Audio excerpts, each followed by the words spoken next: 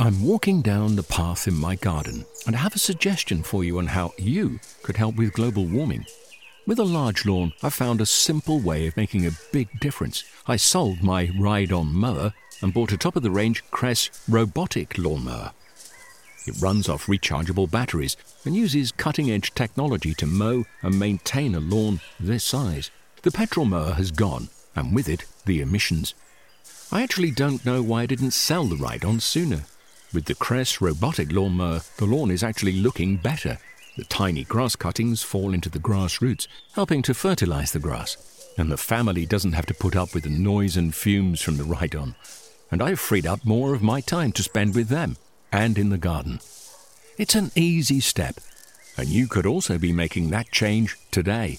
Ask for Cress in your local garden machinery dealer, or visit cress.com. So I find January the incredibly optimistic time of year, and it's full of hope, it's full of promise. There's things going on. If you go into the garden, there are sort of little bulb noses poking up. There's something new happening every day. There's a sort of fundamental sense that the engine room of the garden, of the natural landscape, is just sort of stirring into life. You can almost hear it rumbling under your feet. There's this great sort of systolic pump of sap waiting to come up in only a few short months' time. That's Naomi Slade, author of RHS The Winter Garden, among many other garden must-reads. Whether you agree that January is particularly optimistic, it does seem, in my opinion, like a holding pattern. We're waiting on the runway, sensing that things will take off before we know it, but if we start to take notice of the details at this time, of the bulbs' noses poking up as Naomi mentions, the real explosion of spring may not feel like an explosion at all, but the next step in our long journey back to the bright light of midsummer. In appreciating the little things at this time, the structural beauty, the winter flowers, the sound of birds amid the winter quiet, I think we can forge a deeper connection with the landscape, becoming part of everyday growth and proliferation. We're past the solstice and all goes up from here. It's time to both revel in the present and prepare for what's to come, as the days get longer and warmer. So in this week's show, we're doing exactly that, taking note of winter winds like winter flowering camellias and snowdrops, and addressing RHS members' questions as we look ahead to the growing season to come. You're listening to Gardening with the RHS, with me, Guy Barter.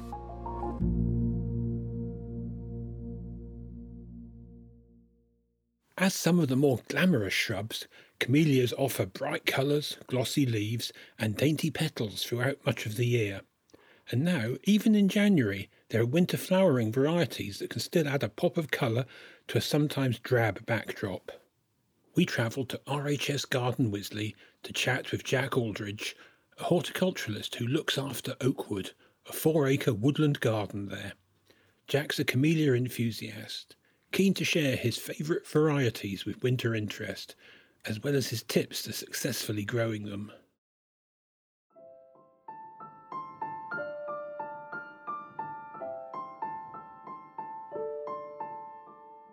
At the moment we're sat on Battleston Hill, just off the main Broadwalk, and this is Wisley's main woodland garden, so if people coming to see woodland garden genera, we sort of direct people in this direction or down to Oakwood. And it's got the perfect conditions that a lot of the camellias we grow need to thrive. They've got this high canopy of large oak trees that provide sort of semi-shade, plenty of nice leaf litter. They're like a sort of cool, loose root run. And yeah, they're a key component of the sort of winter landscape, both as evergreens. They sort of anchor various corners and provide evergreen backdrops and screening. And then obviously you've got the added bonus of being wonderful flowering shrubs from sort of, winter through to spring. They're a largish genus of around 60 species overall, and about 4 of which are properly hardy and have been grown for many years in gardens. And they're anything from sort of medium to large evergreen shrubs with sort of simple, glossy, dark green leaves and flowers ranging in shape and size from simple single flowers to double flowers and into kind of more pom-pom types. So much like dahlias, they have sort of a range of different flower types. And the colour ranges from sort of white into pink and red and occasionally yellows, but they're sort of more of a rarity. They've got a really useful flowering period because they flower from sort of November right the way through into the spring. And we think of camellias as being spring flowering, but there are a lot of species and cultivars and hybrids that flower much earlier than that, so they extend the season nicely. So camellias in general need acidic soil, so a pH lower than 7 to thrive. A good measure of the pH of your soil without having to get a soil testing kit out is look around at what your neighbours are growing. If they're growing camellias and rhododendrons and hydrangeas, and hydrangeas turn blue there rather than pink, then that's a good indicator that you're on a low pH soil. Failing that, you can go to a garden centre and get a soil pH test kit. So besides pH, they do need a humus-rich soil with plenty of leaf mould incorporated. You know, I mentioned that they're woodland plants, generally speaking, woodland plants, so naturally will have a lot of leaf mould in the soil. They need moisture, but won't tolerate sitting wet, in waterlogged conditions. They'll start to go yellow and look somewhat anemic. So best with some drainage. And camellias need some degree of shelter. They don't want to be stuck out in the open in the middle of an exposed field. They need protection from surrounding shrubs and trees or a north-facing wall. If, for example, perhaps didn't have the space or the right soil conditions to grow camellias in the open ground, then containers are a good way of growing them. And certainly a lot of the ones that were thought to be more tender that were grown in conservatories or glass houses would have been traditionally grown in very large containers, flower under glass in the winter and then put outside in the summer. I think I'd probably recommend a mixture of a peat-free ericaceous compost mixed with maybe a John Innes No. 3 soil-based compost, and there'd be some substance there that means it wouldn't dry out too quickly in summer. So in January, we're at this sort of transitional point in camellias, but there are some interesting species, things like Camellia cuspidata, a very elegant plant with this sort of loosely weeping habit, very fine, narrow foliage, quite different to what we'd think of being as typical camellia foliage. And these very small, slightly scented white flowers, much smaller than what we'd sort of expect from Camellia japonica, for example. And that will start to flower from sort of early January onwards.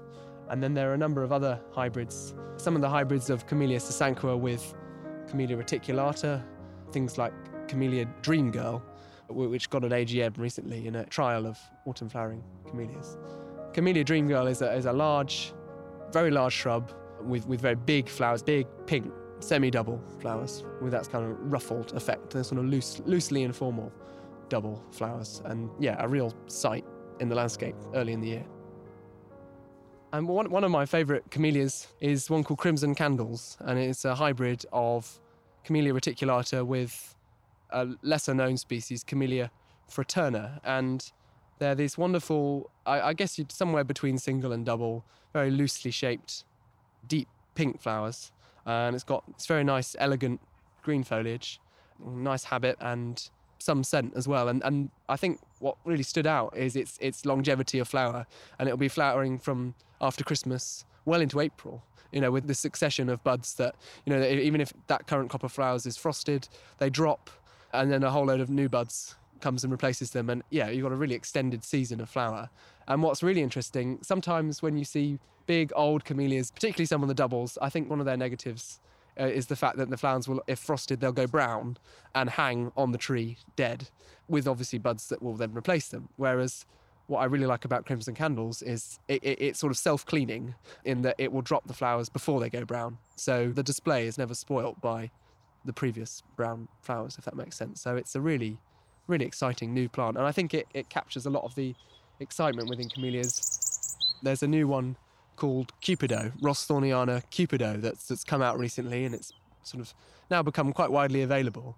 And it's got this very elegant weeping habit with this very narrow foliage, almost looks more like a sarcococca than a camellia. And then got these lovely apple blossom-like buds, so white buds tinged with pink, hundreds of them on a single branch that flower from one end to the other, and then they sort of open sequentially from one end to the other of the branch. And it strikes me as a camellia that anyone could grow, really. It's small enough that it could be grown in a container, so even if you didn't have room for camellias in your garden, or perhaps the wrong soil type, you could, in a large container with acidic compost, it would be a really striking evergreen shrub that then rewarded you with a display of winter, spring flowers. On a rather bleak, cold January day, and even just a single camellia in a corner of your garden, they really provide these sort of pops of colour that I can't think of many other shrubs that offer.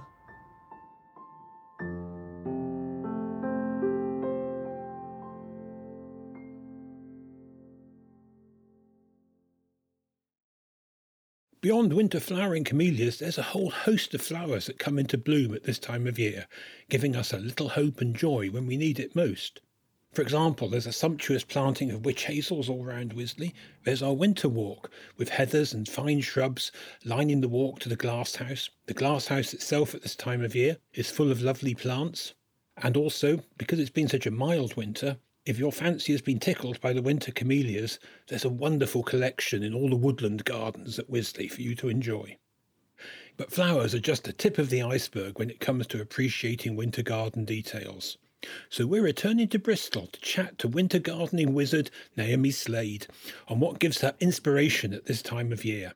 We're sitting near the Clifton Observatory, looking out onto the suspension bridge and out onto Lee Woods. The bridge spans a large gorge, fringed by limestone cliffs dotted with caves and overflowing with trees. The gorge is absolutely amazing. And it's botanically very interesting because it's a sheer limestone cliff, so it's got some quite interesting sort of native flora. There's the Bristol onion, there are various other things, but particularly there's a rare sorbus, which is only found here. It's a white beam. And in the quarries, just on the other side of the downs, they actually dug a dinosaur out back when they were quarrying for stone to make the houses in Clifton. So there have been people and dinosaurs here for a very long time. This is a beautiful, beautiful location at any time of year. So here in January, we're looking out, got open sort of skies, high clouds. So there's lots of deciduous trees all hung with ivy. There's yew, there's birches.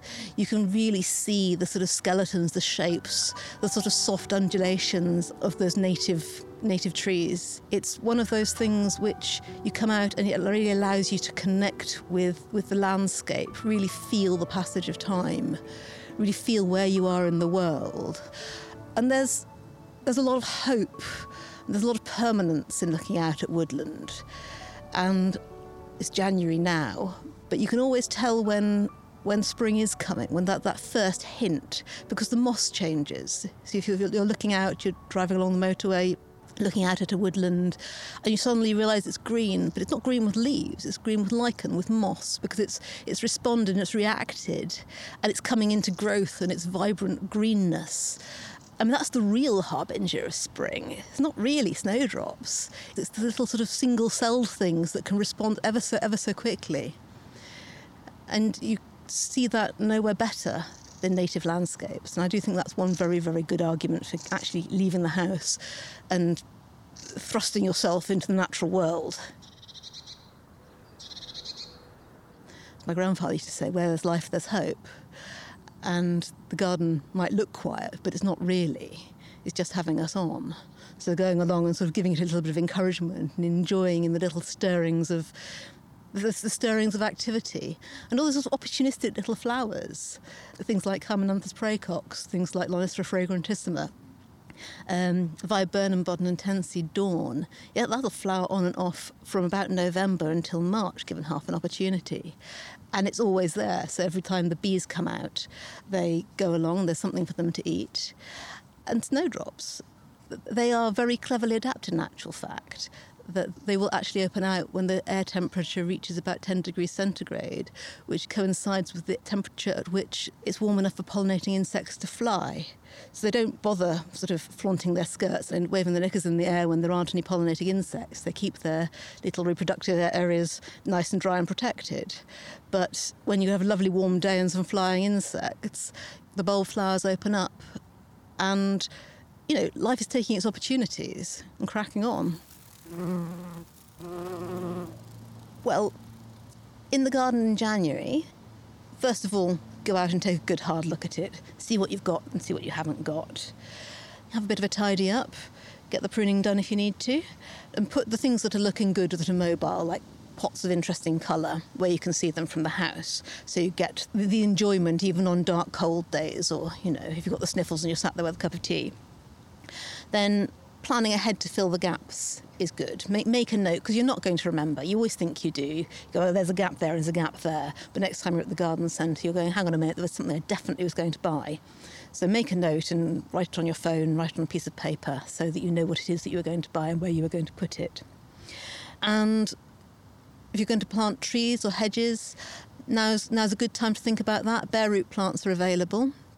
Increasingly, we've been having quite dry springs, so when I'm planting trees or shrubs, I like to try and get them in ideally before Christmas now, so the roots have a chance to get going, get settled and start growing while the soil's still warm.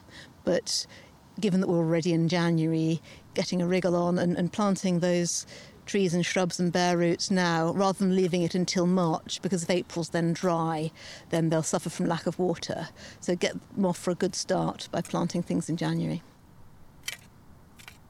And if your garden is absolutely fine, or you don't actually want to do any practical gardening, or if you're looking at going, actually, it could use a little something, but don't quite know what, actually going garden visiting now to some of those big iconic landscapes, Bodmin, Wisley, Harlow Carr. Going out and getting inspiration is definitely a must-do thing in January. And apart from anything else, it gets you out. It gets that fresh air in your lungs. It kicks the cabin fever into perspective. Yeah, go and get all that inspiration. I find being outside in winter an incredibly reflective process. It allows me thinking time. It allows me a chance to feel my edges, find out where I am. For me, January is a time to dream and just take little bits of inspiration from the landscape, looking at the details, looking at the textures, looking at the leaves that they are, looking at the places where the leaves are going to spring. As I look around me, I can see ivy berries, like little clusters of black pearls. I can see holly with incredible glossy leaves. The elder tree behind me has got stippled, taupe brown, textured bark. I kind of want to leap up and just run my hand over it so I can feel how it is. I can see the black buds on the ash tree, little sort of coal tar buds, and they're going to pop and they're going to turn into these little cascades of flowers and little fresh leaves. There's so much beauty. I mean, if you look under the underside of branches, you see where the water hangs, and there's little layers of moss just waiting to go a vibrant green colour the moment the temperature rises. There really is beauty everywhere. And if you focus on the things that are right, it'll probably be okay.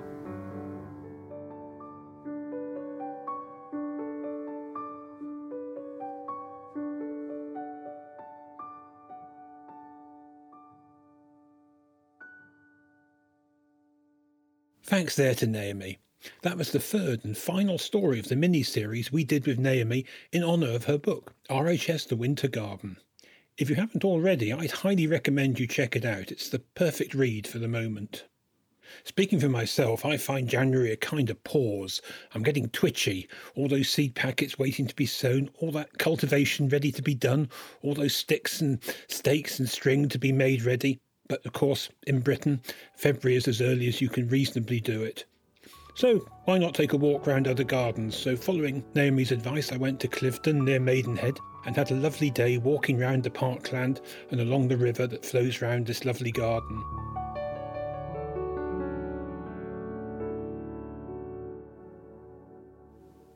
So even if gardening activity is on pause, there's still a lot to consider. And we know that you RHS members have a lot on your mind. So to answer your questions, we've gone to visit our advisors at Wisley.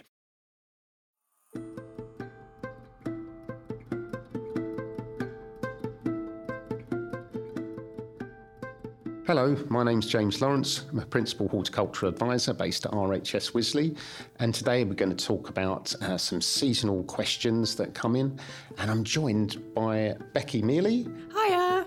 And Michaela Freed. Hello. Both horticultural advisors.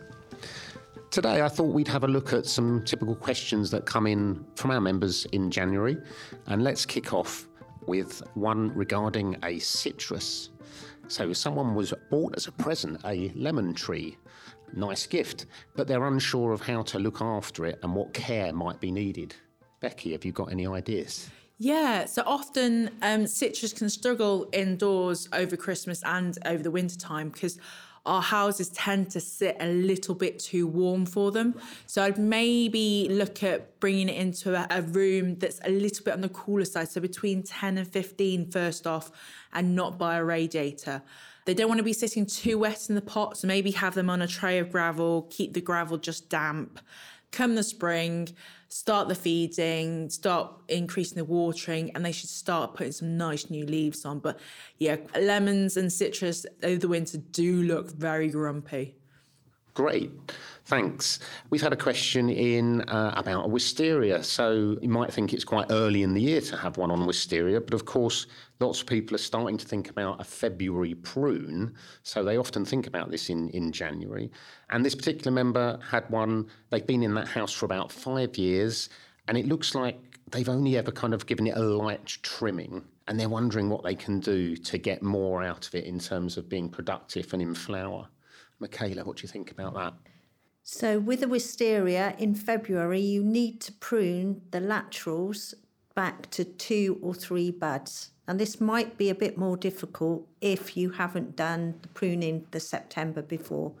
Where you prune back, this will produce your flowering buds for that spring. The flowering buds will be very round and fat, whereas the leaf buds are very thin and they're along the lateral stems.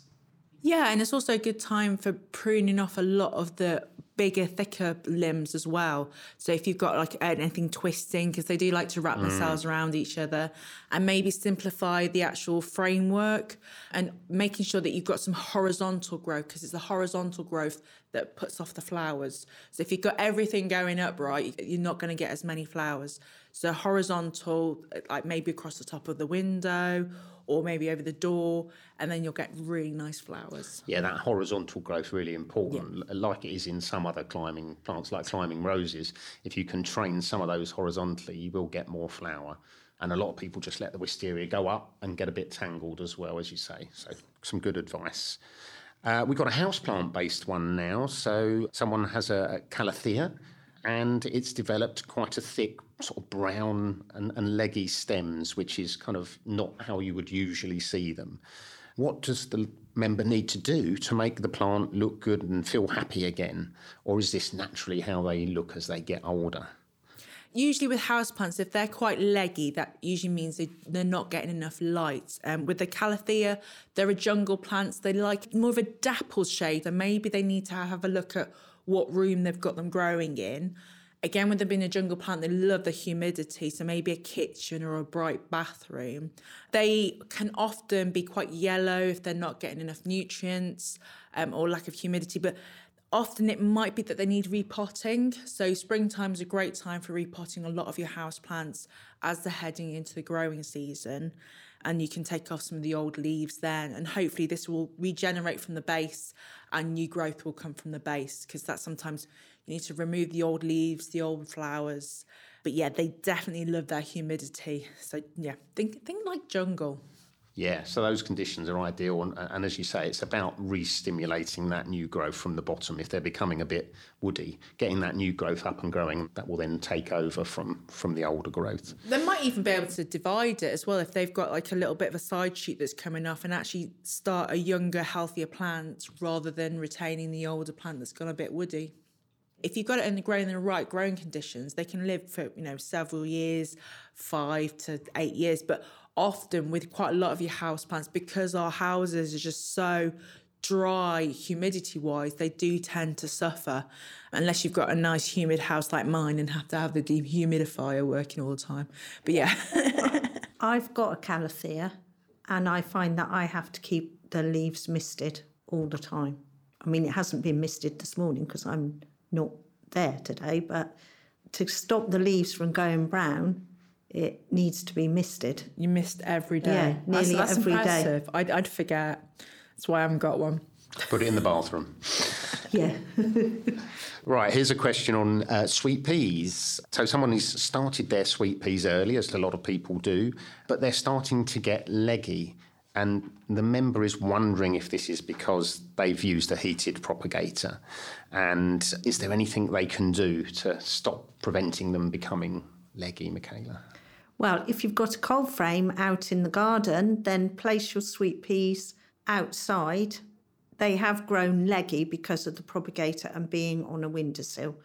You can also pinch the tops out of the sweet peas if they've got more than 2 sets of leaves, and then they will push out for you to plant out in the spring.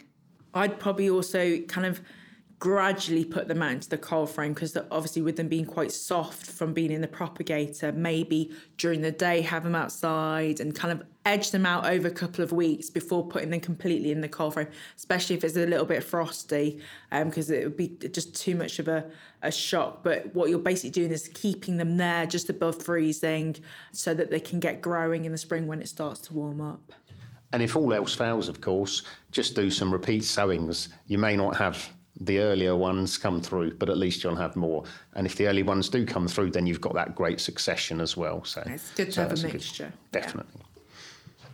We've got a question here about snowdrops, so quite popular, asked at this time of year, and particularly about growing them in the green, so buying the actual growing plants rather than planting the dried bulbs in the autumn. So this question is really about how to quickly bulk them up, because it can be, relatively expensive to buy them individually in the green.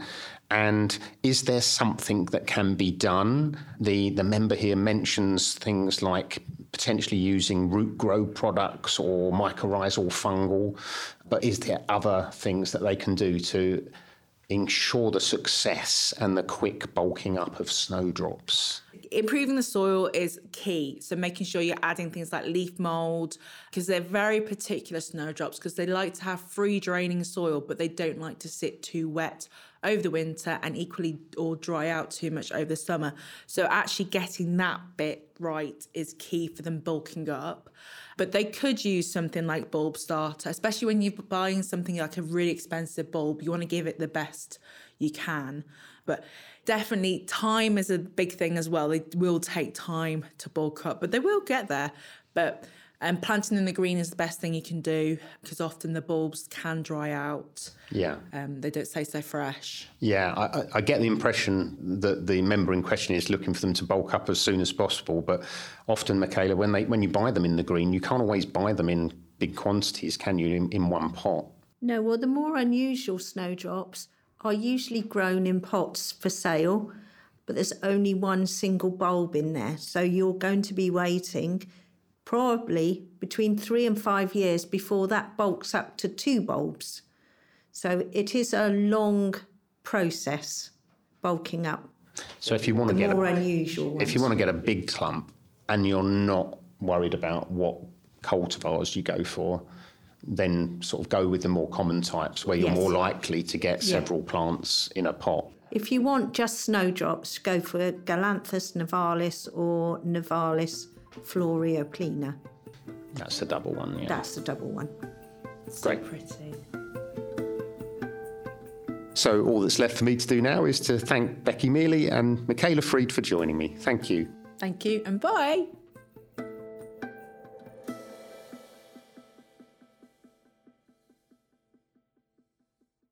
Thanks there to James, Michaela and Becky. And just a quick note to say, we'd love to hear from you. If you're having issues in your garden or you have general horticultural questions you'd like addressed on the show, send your queries to podcast at rhs.org.uk. And before we go, I want to add on to what Naomi mentioned earlier about what you can get up to in the garden this week now that we're in the shoulder time of the gardening year. There's still pruning to do, those deciduous plants like soft fruit, including grapevines. There's getting the ground ready to sow and plant from the end of February. Clearing away spent plants, ordering more seeds and plants if you haven't done it already. Buying bare root plants, they're often a bargain at this time of year. Cleaning the glass of greenhouses. Install a few more water butts. It's been wet this autumn, but who knows how much rain will fall in the summer. And get in some mulch. When the ground dries out enough, it's great to mulch it, keep the weeds down and lock the moisture in. So, weather permitting, there's still quite a lot you can get on with. That's all for now. So from me, Guy Barter, goodbye and thanks for listening.